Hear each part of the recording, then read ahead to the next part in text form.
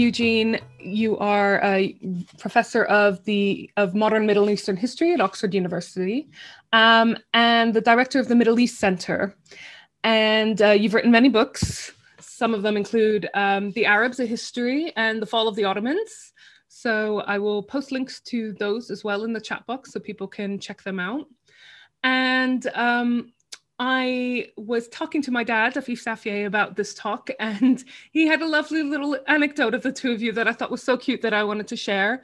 That when he was a visiting scholar at Harvard, I believe you were doing your master's there, and he said that you used to come and join him in his office, and you two used to have lots of chats and try to put the world to rights in his office. So that was adorable, I thought. So I'm going to hand over to you now because we're really excited to hear what you have in store for us. Over to you, Eugene.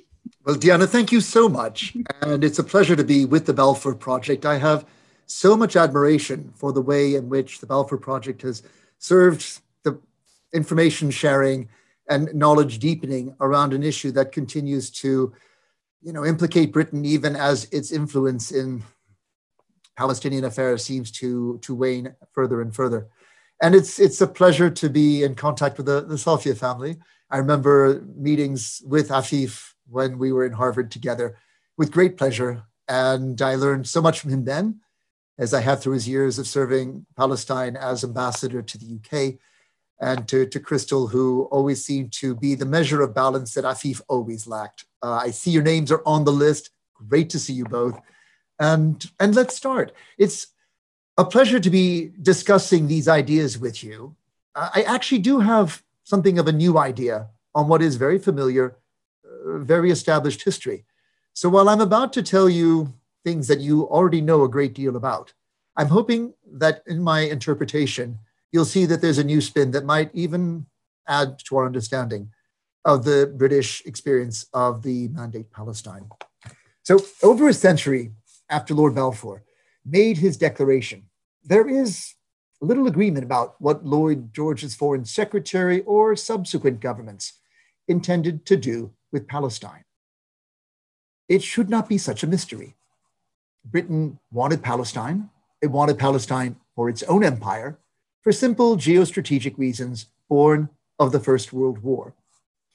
Towards that end, the British government sought to exploit the Zionist movement, not to create a Jewish state, but to partner with Zionist settlers in managing Palestine over the predictable opposition of the Palestinian Arab majority. If one were to compare Palestine to the French Mandate in Lebanon, then I argue the Zionists were the Maronites of British Palestine, a compact minority community that would openly advocate a British mandate at the Paris Peace Conference and cooperate with the British in governing the territory. This wish to draw Palestine into the British Empire was entirely new in 1917. Before World War I, Britain had no declared interest in the Ottoman territory of Palestine. This disinterested position would continue well after the outbreak of the war. The de Bunsen Committee, convened in April and May of 1915 to consider British imperial interests in the Ottoman territories in Asia, practically disavowed any claim to Palestine, aside from securing a rail terminal in Haifa, linking Mesopotamia to the Mediterranean. Palestine must be recognized as a country whose destiny must be the subject of special negotiations in which both belligerents and neutrals are alike interested, the de Bunsen Committee report concluded. These principles guided British partition diplomacy when Sir Mark Sykes concluded an agreement with Charles-François Georges-Picot between April and October of 1916. Palestine was to be internationalized under joint Russian, French, and British administration, with Britain securing that enclave in Haifa for its Mediterranean port, that outlet from northern Iraq to the Mediterranean, still playing on British imperial ambitions, even at the time of Sykes-Picot. Between October of 1916 and November of 1917, Britain's position changed dramatically from one of disinterest to a determination to secure Palestine for its own imperial control. We can pinpoint the moment when Palestine takes interest to the British Empire as precisely as that. One driver of the change was the Sinai Campaign. In the opening years of the war, the British had defended the Suez Canal from its western banks.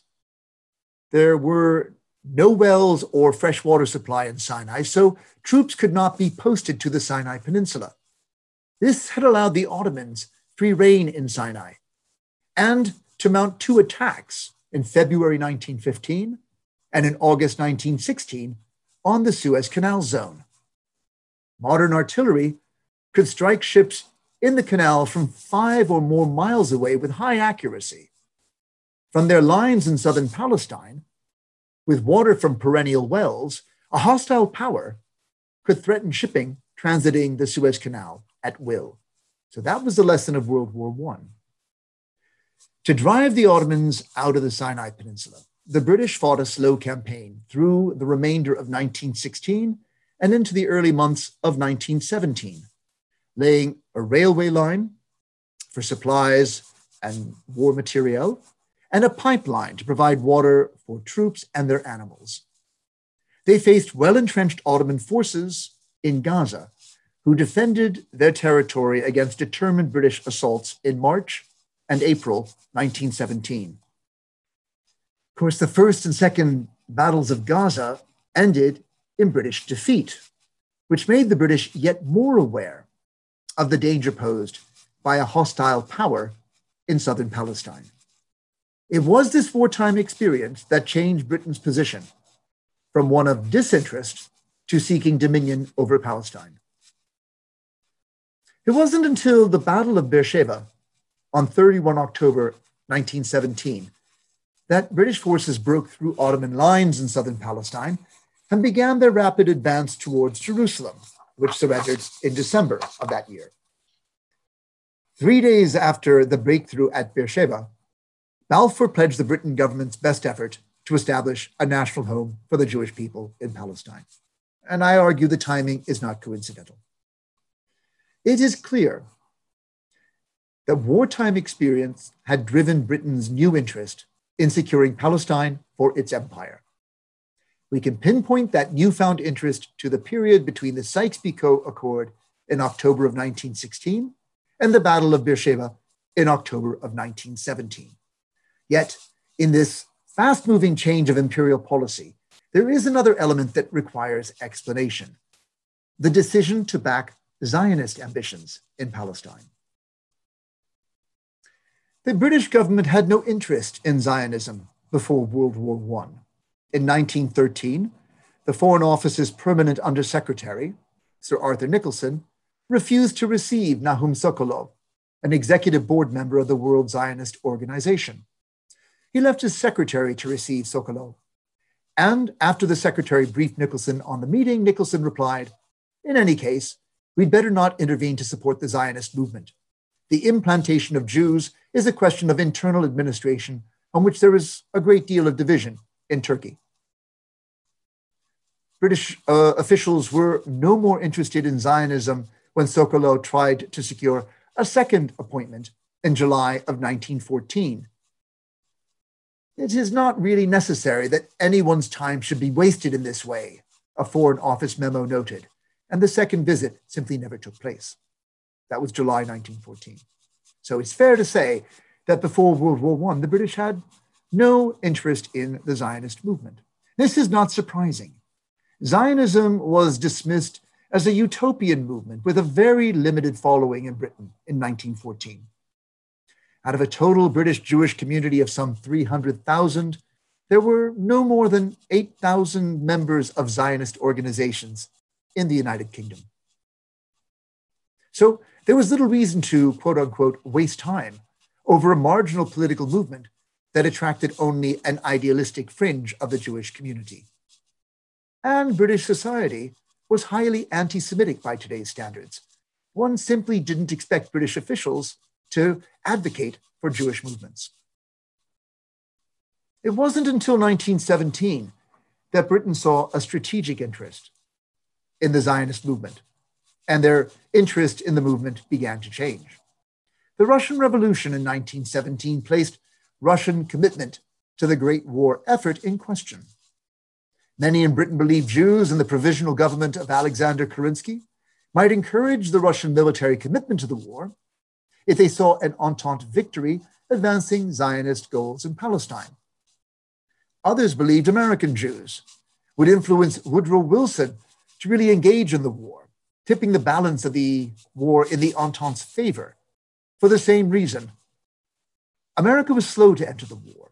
They only declared war on Germany in April of 1917, and its population was unenthusiastic about what they saw as a European conflict. A pro-Zionist policy might encourage influential Jews advising the White House to accelerate America's engagement. As Tom Segev comments in his book, One Palestine Complete, this was Zionism turning a well-worn anti-Semitic trope about a Jewish international that controlled global politics and world finance to the advantage of the Zionist movement. In the endless total warfare of World War I, Lloyd George and his government were open to any alliance that might help to end the war with an Entente victory. And so Lloyd George and his government courted the Zionist movement. There was another reason for Britain to seek a partnership with Zionism in 1917. Just 1 year earlier, Mark Sykes had agreed a distribution of Ottoman Arab territory with Georges-Picot.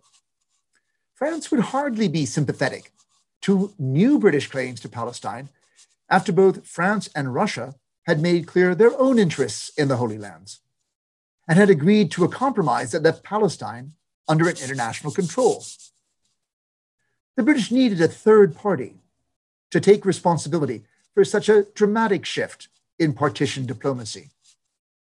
By supporting the Zionist movement, Britain could stake its claim to Palestine, not in terms of its own selfish imperial interests, but as a matter of historic social justice, resolving Europe's Jewish question through the return of the Jewish people to their biblical homeland. It was in that spirit that Lord Balfour addressed his fateful letter to Lord Rothschild, promising Britain's best efforts towards that end. It looked like Britain was promising Palestine to the Zionists, when in fact, Lloyd George's government was using the Zionist movement to secure Palestine for their own empire. And so Balfour made his fateful declaration, committing the British government to exerting their best endeavors to facilitate the establishment in Palestine of a national home for the Jewish people. Note, a national home, not a state. The Jewish people, not the Zionists. While many critics have focused on the fact that the Balfour Declaration does not refer to the Palestinians by name, but just to, quote, existing non-Jewish communities in Palestine, I think the Balfour Declaration is equally non-committal to Jewish and Arab national identity. It's non-committal to Jewish national identity as it's non-committal to Arab national identity. The Declaration is all about civil and religious rights rather than national rights. The Balfour Declaration, in other words, is not a commitment to the establishment of a Jewish state. I see it rather as the establishment of a compact minority community in Palestine designed to facilitate British rule of a new colonial acquisition.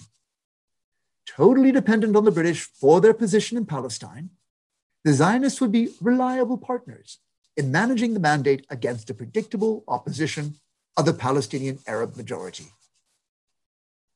Now, Britain was in no doubt of Palestinian opposition to its plans. They had enough operatives on the ground from December 1917 onwards, after Allenby's occupation of Jerusalem, to have reliable intelligence on the political views of the local population. And if they had bothered to read the report filed by the American Commission of Inquiry known as the King-Crane Commission in the summer of 1919, footnote, they probably never did read that report. As we know, it was deliberately shelved and not published until well after the Paris Peace Conference.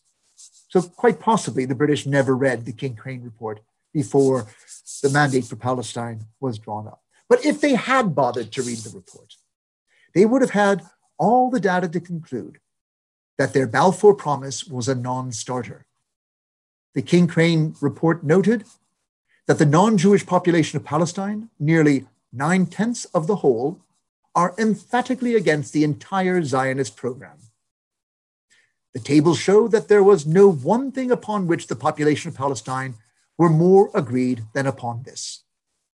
The report also noted that no British officer consulted by the commissioners believed that the Zionist program could be carried out except by force of arms. So the British knew how strongly Palestinians opposed their plans. Paradoxically, faced with such opposition, the British seem to have been only more convinced of the benefits of establishing a loyal ally through the Zionist settler community. Jewish settlers were Europeans, and so culturally closer to the British than the Palestinian Arabs, though, of course, British officials continued to Orientalize the Jews and to view them as lower in the social Darwinian scale than the British themselves. So Europeans, but not quite Europeans. A compact Jewish minority, viewed with hostility by the majority population, would be entirely dependent on the British to protect their position. Such dependence made them reliable. The British could trust the Zionist settlers to partner in the management of Palestine because the mandate made Zionist settlement possible and protected the settler community from the hostile natives. Dependent and reliable was the holy grail of empire. The French resorted to minority policies more readily than the British. The Maronites in Mount Lebanon were one such minority community who actively lobbied for a French mandate over their country. The French tried to foster such ties and such dependence with the Alawite and Druze communities in Syria, offering them many states for self-government under the French mandate in Syria. The British, for their part, had turned to the sons of Sharif Hussein of Mecca in a policy known as the Sharifian solution, placing Hashemite Sharifs on the throne of Transjordan and Iraq. Foreigners in their own kingdoms with no popular support base or financial independence, Britain could be confident that Emir Abdullah in Transjordan and King Faisal in Iraq would be dependent and thus reliable partners in running those states. Britain had no Sharifian solution for Palestine. Instead, the Zionist settler community fulfilled that role. However, the Zionists would only be dependent and reliable so long as they remained a minority. Were they to achieve majority in Palestine, they would sue for independence. Britain had no doubt of the nationalist nature of the Zionist movement. It was as much to remind the Yishuv of the limits of Britain's commitment as it was to calm Palestinian Arab antagonism that Winston Churchill issued his 1922 white paper. Famously, Churchill ruled out a Palestine, quote, as Jewish as England is English. He ruled out, quote, the disappearance or the subordination of the Arabic population, language, or culture in Palestine. He stressed that the terms of the Balfour Declaration do not contemplate that Palestine as a whole should be converted into a Jewish national home, but that such a home should be founded in Palestine. What Churchill was saying was that the Jewish community of Palestine should remain a compact minority community, and within those limits, they could look to Britain to advance the Jewish national home project. Of course, Britain never reached an equilibrium point in advancing the Jewish national home and preserving the peace in Palestine. After a wave of riots in 1929, the British organized a series of inquiries and issued a series of white papers against the background of spiking Jewish immigration following the Nazi seizure of power between 1931 and 1933, and the passage of the Nuremberg anti-Semitic laws in 1935. From an average of around 5,000 immigrants per year between 1930 and 1931, the numbers of Jewish immigrants begin to rise precipitously to 9,600, nearly double in 1932, to 30,000 in 1933 to 42,000 in 1934, and peaking at nearly 62,000 in 1935. So when I see a spike in immigration, we're talking numbers well above and beyond the absorptive capacity and provoking a genuine crisis in Palestine. By 1936, the Yishuv had grown from less than 10% to over 30% of the population of Palestine, with no end in sight. Jewish immigration and land purchase compounded the economic impact of the Great Depression to raise misery and anxiety in Arab Palestinian population. In 1936, the Palestinians broke out in full revolt against both the British mandate and the Jewish community fostered by the mandate. The British secured a pause in the first phase of the Arab Revolt to dispatch yet another commission of inquiry. However, the Peel Commission was like no other commission of inquiry, and when they reported in August of 1937, they basically declared the mandate a failure. An irrepressible conflict has arisen between two national communities within the narrow bounds of one small country, they wrote. About 1 million Arabs are in strife, open or latent, with some 400,000 Jews. There is no common ground between them. Their cultural and social life, their ways of thought and conduct are as incompatible as their national aspirations. These last, i.e. national aspirations, are the greatest bar to peace. In other words, Britain, for the first time in the 20 years since the Balfour Declaration, acknowledged that their mandate had set off a conflict between rival and incompatible nationalisms, Palestinian Arab and Zionist. According to the Peel Commission, this situation could be resolved only by the termination of the mandate and partition of the territory of Palestine into Jewish and Arab states, governed by treaty relations with Britain, quote, in accordance with the precedent set in Iraq.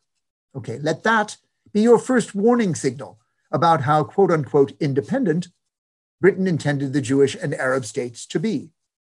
The 1930 Anglo-Iraqi Treaty preserved British preeminence in foreign relations and military affairs in ways that simply restructured the colonial relationship, a sort of empire by treaty. I would argue that the Peel Commission's recommendations were about restructuring the colonial relationship in Palestine, but not to end it. Start with the 1937 partition map. And bear with me while I share a copy of that map with you.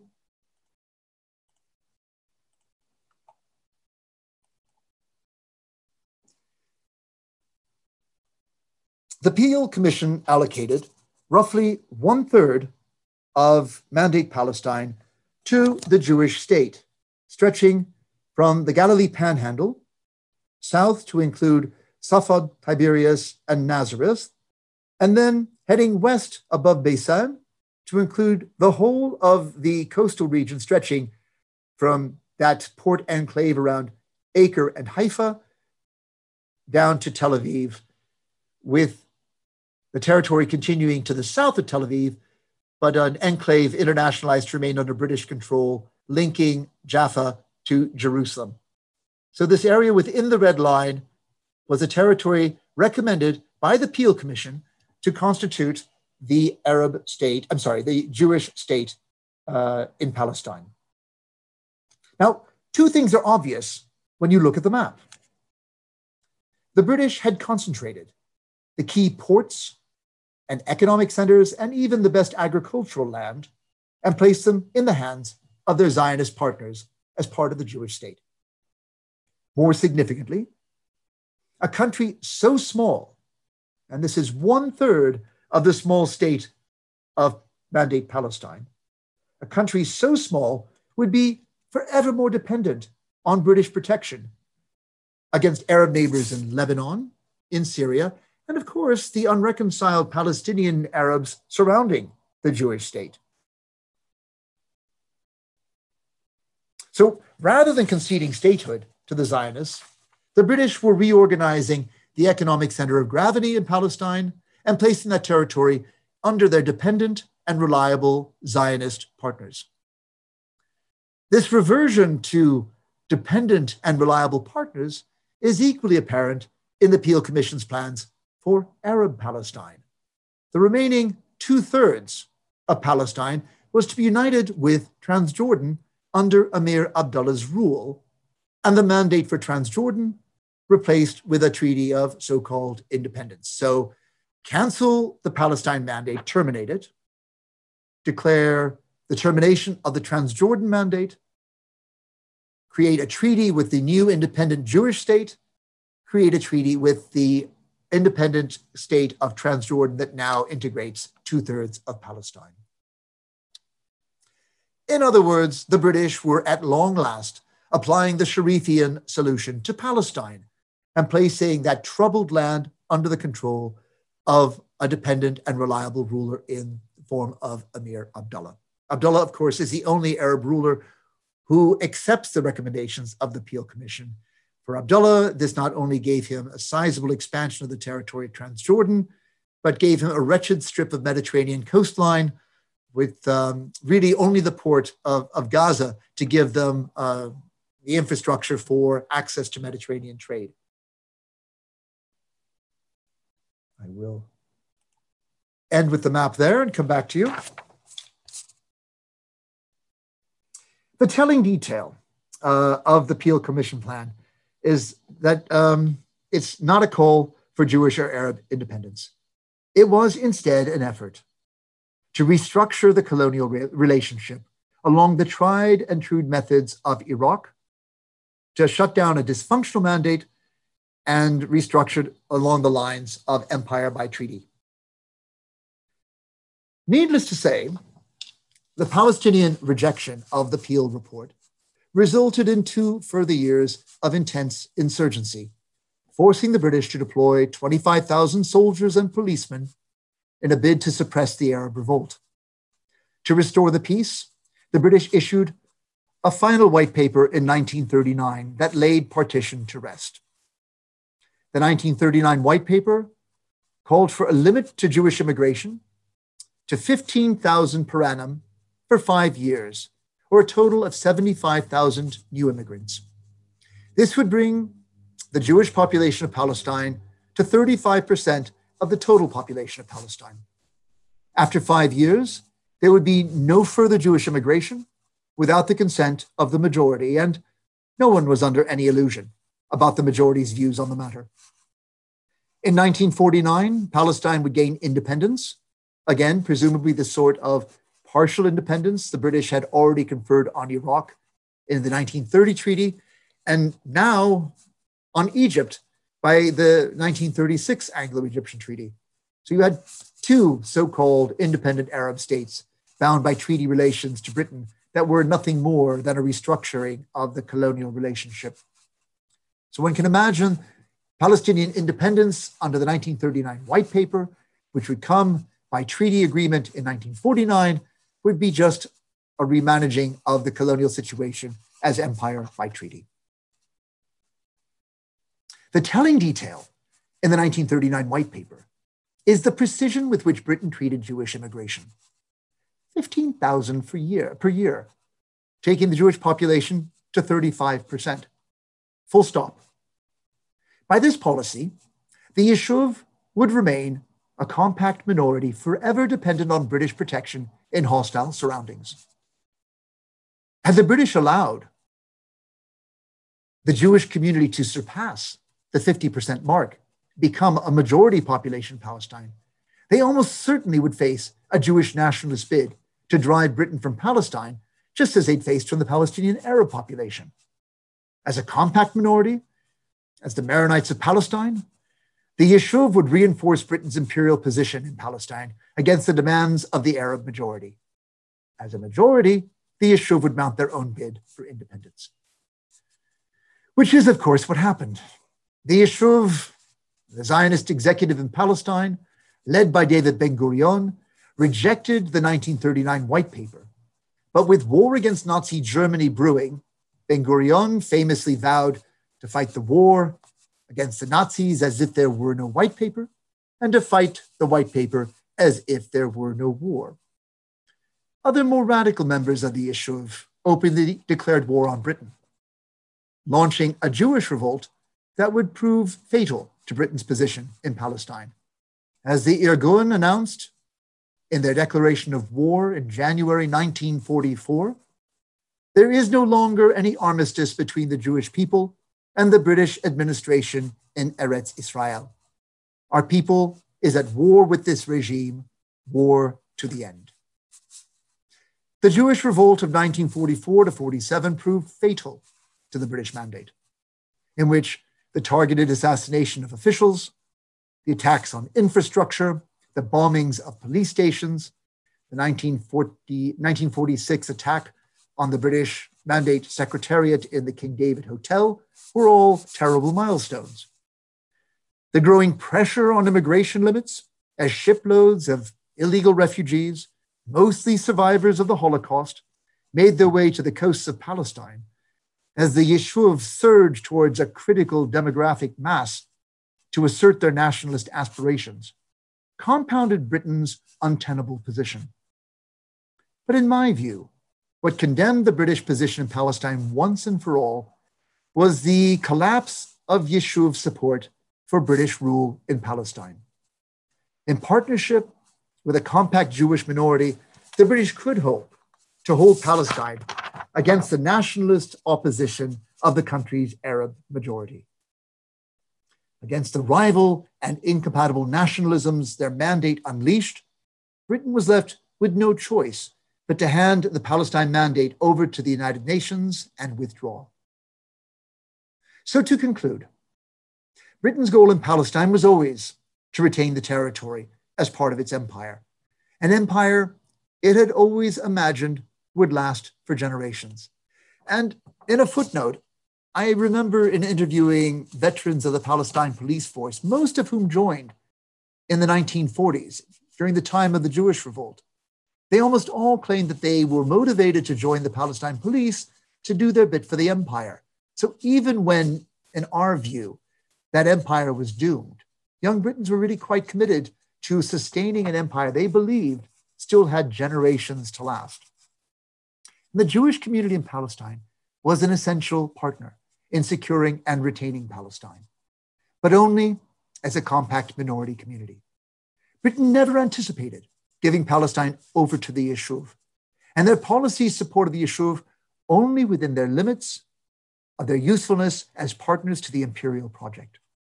The fatal mistake the British made was believing they could manage the rival and incompatible nationalisms they set off in Palestine. As a population of the Yishuv reached a critical mass, the British, in fact, had become irrelevant. I'll bring my talk to a close at this point. I look forward to your questions. Thank you very much. Thanks so much for that. I found that really interesting. It was really nice to get a concise explanation about how all the agreements and commissions linked to each other. So I just found that really, really interesting. I don't think I knew that there wasn't wide awareness about the Crane Commission, but it makes sense because of what followed. So we've got a couple of questions already. If you've got any questions for Eugene, please pop them in the chat box. And I'm going to try to get through as many of them as I can, but I can tell you already we've had a few. So I'm going to try to batch them for ease and to get through as many subjects as possible. So the first one is about religion. And how that might have influenced Balfour, Lloyd George. So we've got from Philip Francis, Balfour was not religious, but Lloyd George was a devout Methodist and a Bible-based Baptist when he was at home in Wales. His pastor in Wales emigrated to America and was involved with the founding of the modern-day Southern Baptist movement, who are fundamentalist Christians in the United States today. It seemed to me that there are strong parallels with Lloyd George's position then and the position of those who support Trump today and the support of American Christians for the state of Israel. Is this a topic that you've looked into or have any insight into?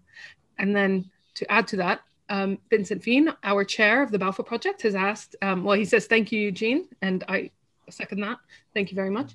What weight do you attach to the individual attitudes, for example, of Balfour and Lloyd George as restitutionists and the power of the Old Testament in policy thinking? So it's quite a lot for you. They're questions that fit rather nicely together, because there is a certain amount of Bible thumping that goes with the way the British frame their claim. And I cannot read the minds or hearts of Lloyd George or Balfour or others in the cabinet.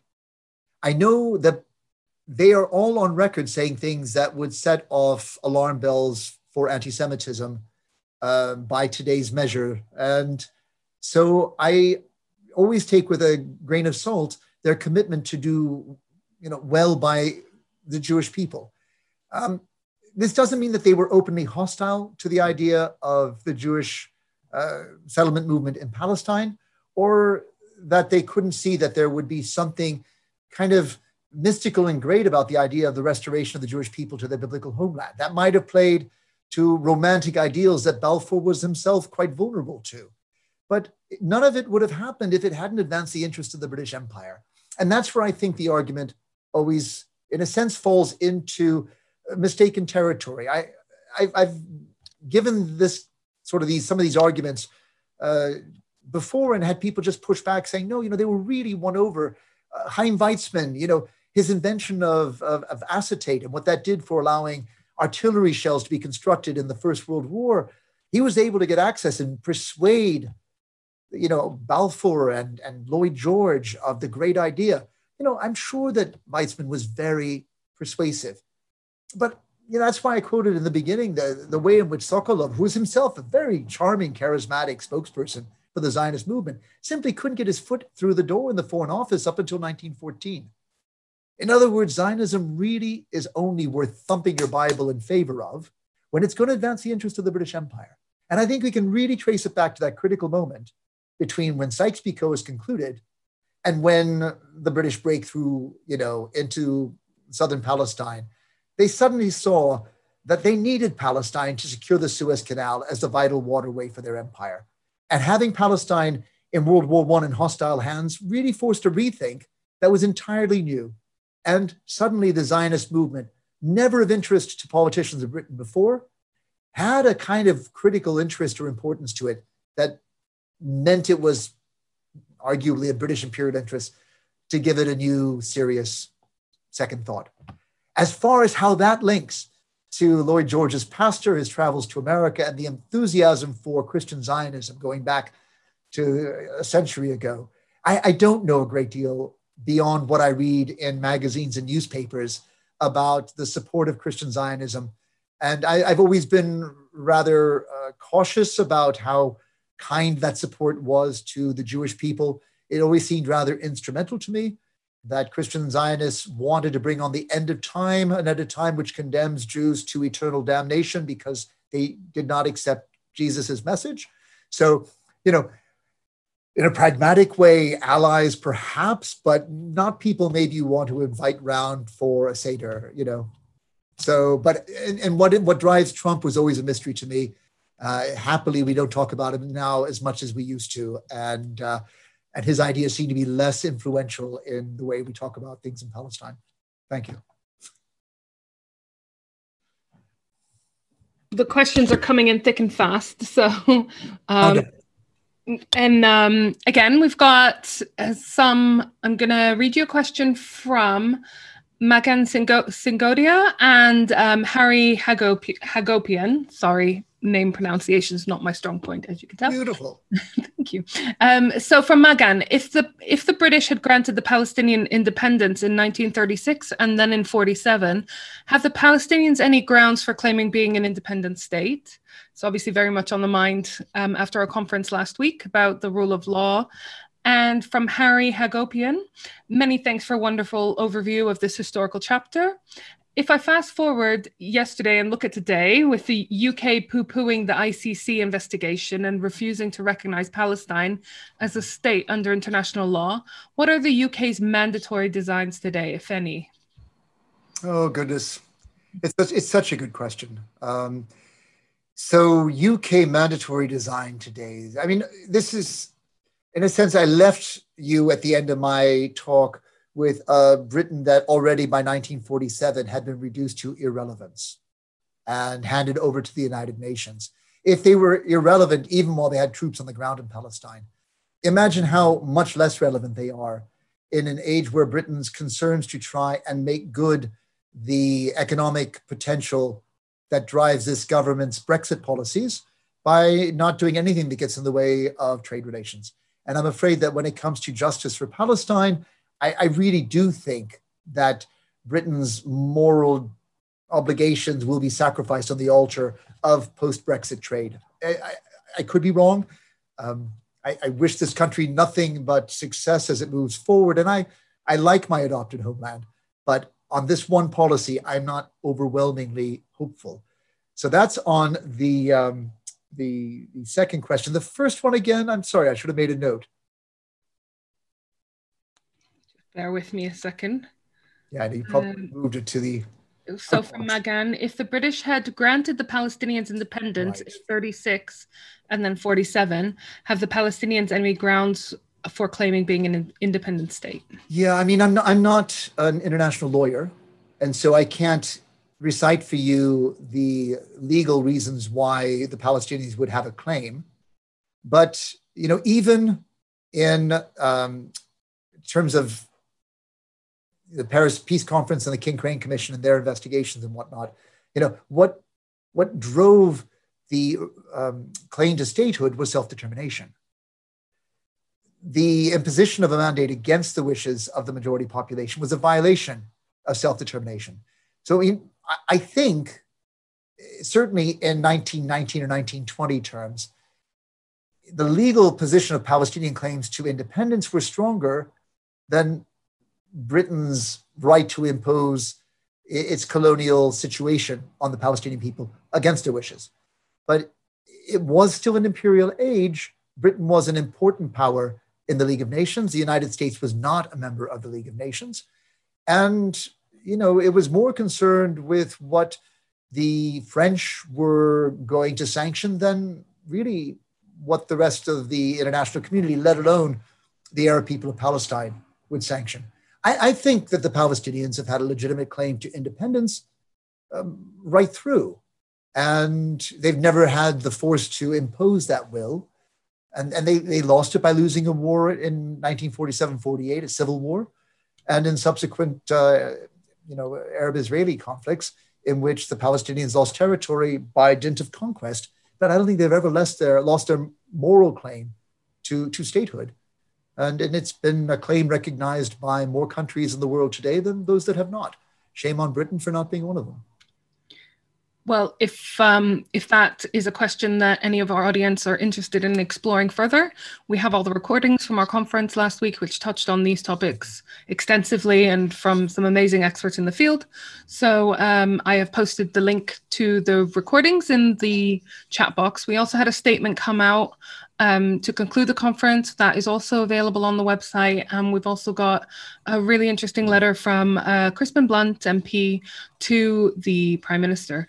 So about the ICC. So do check those out on the website. Like I said, all the links are in the chat box. Right, so another question for you, Eugene. This is from Samir Shawa. Can you please explain why Lord Balfour couldn't wait for his army to occupy all of Palestine? Allenby entered Jerusalem 5 weeks after the ominous declaration. Mm-hmm. The mandate was given to Britain years later. Mm-hmm. Well, I mean, I think that the British government as a whole was looking at a rapidly evolving situation where the forces they were marshalling under Allenby and the Egyptian Expeditionary Force were in a position to break through Ottoman lines. And while it's true, it would take until December before the British had entered Jerusalem. You know, it was 3 days after the British had broken through Ottoman lines and were beginning their advance from Beersheba and Gaza and moving up the coastline towards Jerusalem. So they were looking at a territory that was increasingly coming under British military occupation. I think the very fact that Palestine was coming under a British military occupation was also a game changer in Britain's conception of their rights and claims to Palestine. You know, all very well for Russia and France to be saying this has got to be internationalized. For the British, there was a sense that their claim was now higher for the two failed attempts on Gaza with high British casualties, and then the numbers that they'd suffered in finally breaking through and in conquering Palestine. So, I think it's not a question of, when should Balfour had made his claim. Once they'd broken through Ottoman lines and were advancing into Palestine, Britain wanted to really start to stake its claim to Palestine, to change the formula that Sykes-Picot had put down between Britain and France, in particular Russia, now a little more marginal because of the Bolshevik seizure of power, and then moving into a position of not taking interest in extraterritorial empire. So here, I think that's part of why they were so hasty. And even in that, remember, they may be pushing the Ottomans back in Palestine, but there was no reason in December of 1917 to anticipate that the British and French would defeat Germany or win the First World War. So in a sense, they're still in a terrain of trying to advance partition diplomacy under great uncertainty of whether any of that partition diplomacy would be acted on. If Britain and France lost the war, if Germany and its allies won, then the Ottoman Empire would be talking about getting back Cyprus from the British and, claiming islands back from Greece, and a whole different discussion would have been going on. You just couldn't know what the outcome would be. So think of it really not as, Balfour imposing Britain's will on anyone other than the French and trying to rewrite the partition diplomacy to firmly stake their claim on Palestine and to do so in the name of the Zionist movement so that the French couldn't argue that the British were, driven by their own imperial interests. That would have complicated Anglo-French relations. I have an interesting follow-on question then from Brian Chapman. I understand the reason behind Britain looking to get Jewish support in 1917, some of the things you just touched on. But once the war was won in 1918, why didn't they just backtrack at that point? Well, this is where my argument that the Zionists become the Maronites of the British in Palestine is, I think, the new takeaway from my talk. And this idea, to me, the reason I chose the milestones I did is because they really help us frame the limits that Britain wanted to put on the Zionist national home project to advance their imperial interests in governing Palestine. So, I think each of those milestones, 22, Churchill, not a Palestine as Jewish as England is English. It's already setting out. We're looking at a kind of minority situation here. Partition is always taken as the moment where the British show their hand. Look, they're giving Palestine to create a Jewish state. But really, the kind of independence treaty that Britain was conceding in the 1930s, and look at the Iraqi and the Egyptian documents, is really just a rebrokering of the colonial situation.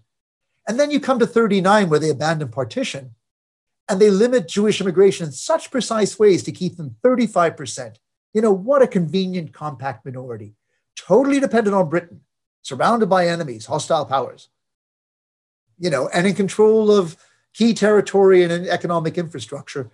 That was the essential part for making the Palestine Mandate work. And that's why the British were willing to encourage the expansion of the Jewish community up to that 35% marker. But the 1939 white paper, to me, really, clinches my argument for the Zionists as the Maronites of Palestine. And it's when they revolt against the British that the whole British project in Palestine collapses, because you don't have your dependent and reliable partner community anymore. They've surged towards a critical mass. They're becoming a majority, and they're going to bid for their own independence, just as the British always feared they were if they were allowed to go beyond 35%. So, I hope that argument makes sense.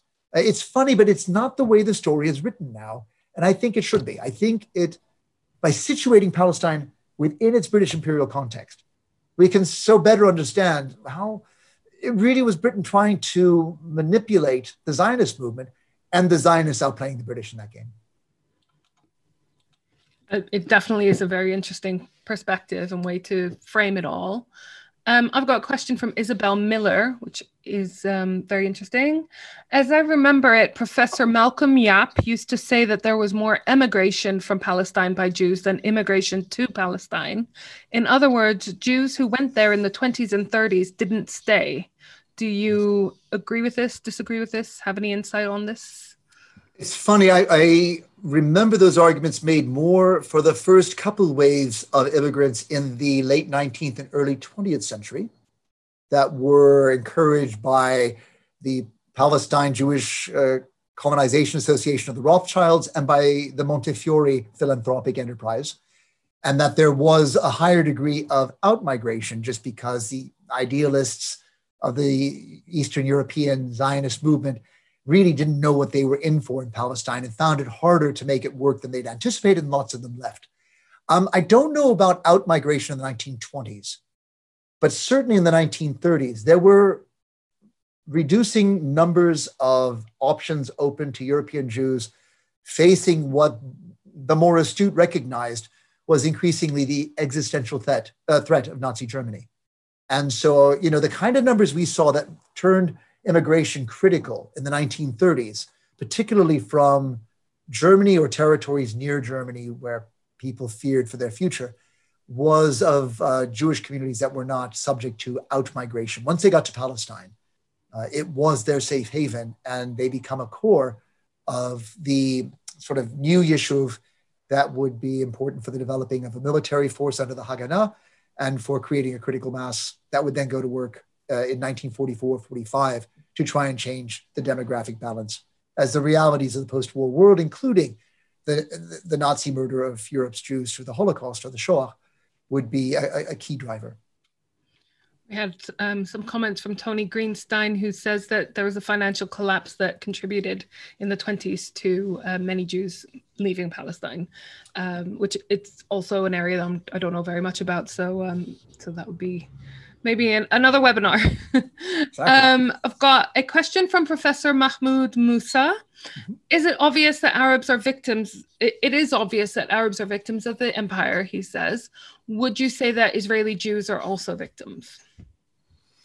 Well, I think in my telling of the story, there was a willful manipulation of the Zionists by the British and the British by the Zionists, both thinking that they were advancing their goals, and ultimately it was the Zionists who won out.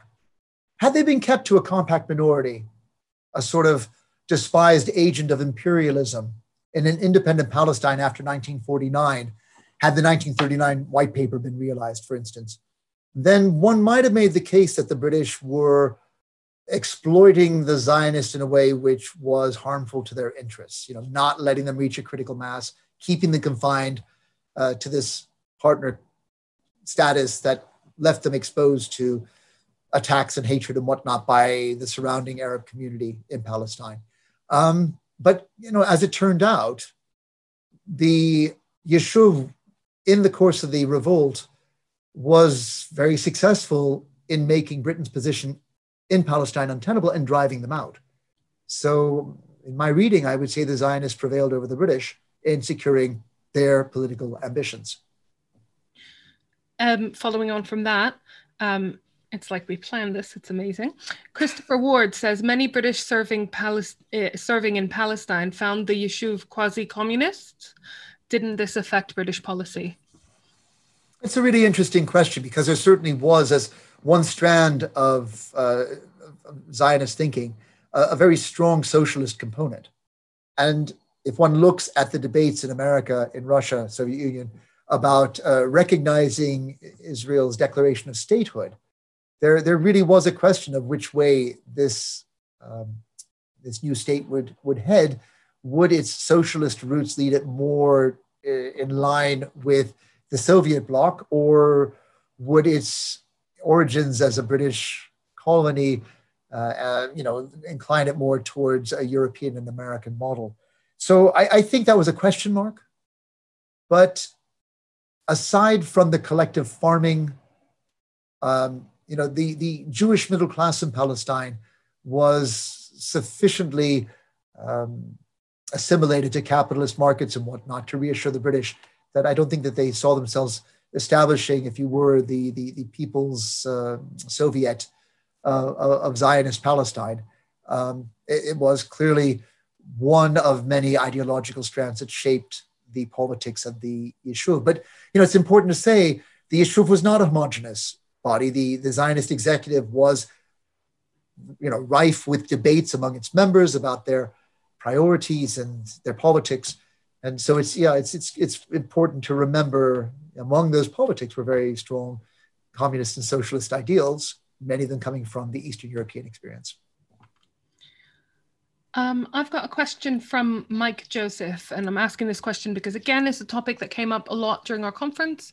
So, and I thought it was a very interesting point. Would you comment on Martin Gilbert lecturing 2011 and some of our speakers at our conference last week, the centerpiece of British policy, that Britain would withhold representative institutions to Palestine for as long as there was an Arab majority? This argues that Britain explicitly intended a future Jewish majority with a democratic voice, while ensuring native Palestinian societies would never obtain such a strong voice. Do you have any comment on that? Well, it's a good complicating factor that I'm going to need to work into my parsimonious model, because in talking about the idea of reaching parity, in other words, where you'd have equal-sized communities, it would suggest that the British were entertaining the idea of going beyond a compact minority of, say, 35%. But it might also reflect a British will to prevent having to go to representative institutions altogether, because you could make that the condition for having a council and then never let the Jewish community reach the parity that would make it happen.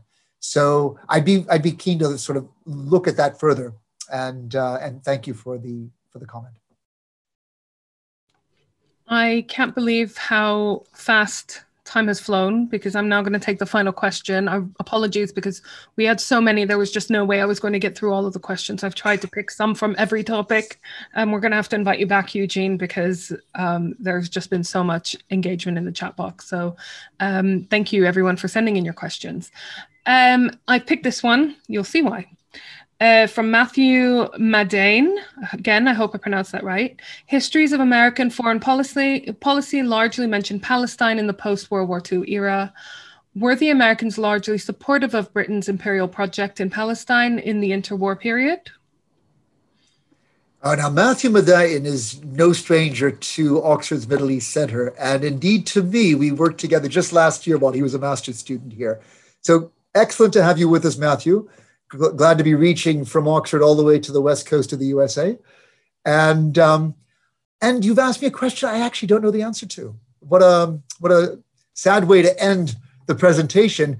I don't really know of America having taken an active position until you get to the UN commissions examining the plans for Palestine in 1946-47 and the Americans' role in that. By which point, I think the Americans are beginning to show some concerns for the partition plans that were put in place by the UN. And we know that the Americans tried to pursue a reversal of the partition resolution of 29 November 1947. But where the Americans were in the 1920s and 30s, I've just never read about. And it would seem to me probably an area in which, because it's a colonial matter and sort of outside of America's diplomacy, was probably not looming large. But I don't know more about it than that, Matthew. And shame on you for putting me to shame with a question I couldn't answer. Oh, Eugene, thank you so much. I can tell you from the chat box, all the comments that are coming in, people have very much found your talk interesting. And like I said, there's hundreds more questions that we could do several more webinars on. So I want to thank you very much on behalf of the Balfour Project and on behalf of all the participants and audience. I want to thank you as well for joining us today. The sun is out, so we appreciate that you've sacrificed some sunshine time. The Balfour Project, I just want to say, our mission is acknowledging Britain's historic and continuing responsibilities to uphold equal rights for Israeli and Palestinian peoples through popular education and advocacy, and to persuade the British government to recognize the state of Palestine alongside the state of Israel. We do these talks approximately monthly, so please do make sure you're on our mailing list, that you check out our upcoming events. And most of our talks, our monthly webinar series anyways, is They're free. So we would very much appreciate any kind of donation in support of our work if you can. I have posted the link several times in the chat box, so please do check it out. If you can give us anything to support our work, we would be very, very grateful. So again, thank you so much, Eugene. And we'll wrap this up now, but thank you everyone for joining us, and we will see you all at a future event. Thank you, Deanna. And thanks to Vincent. Really great to have been with you. Thank you for the invitation. All right, speak soon. Bye.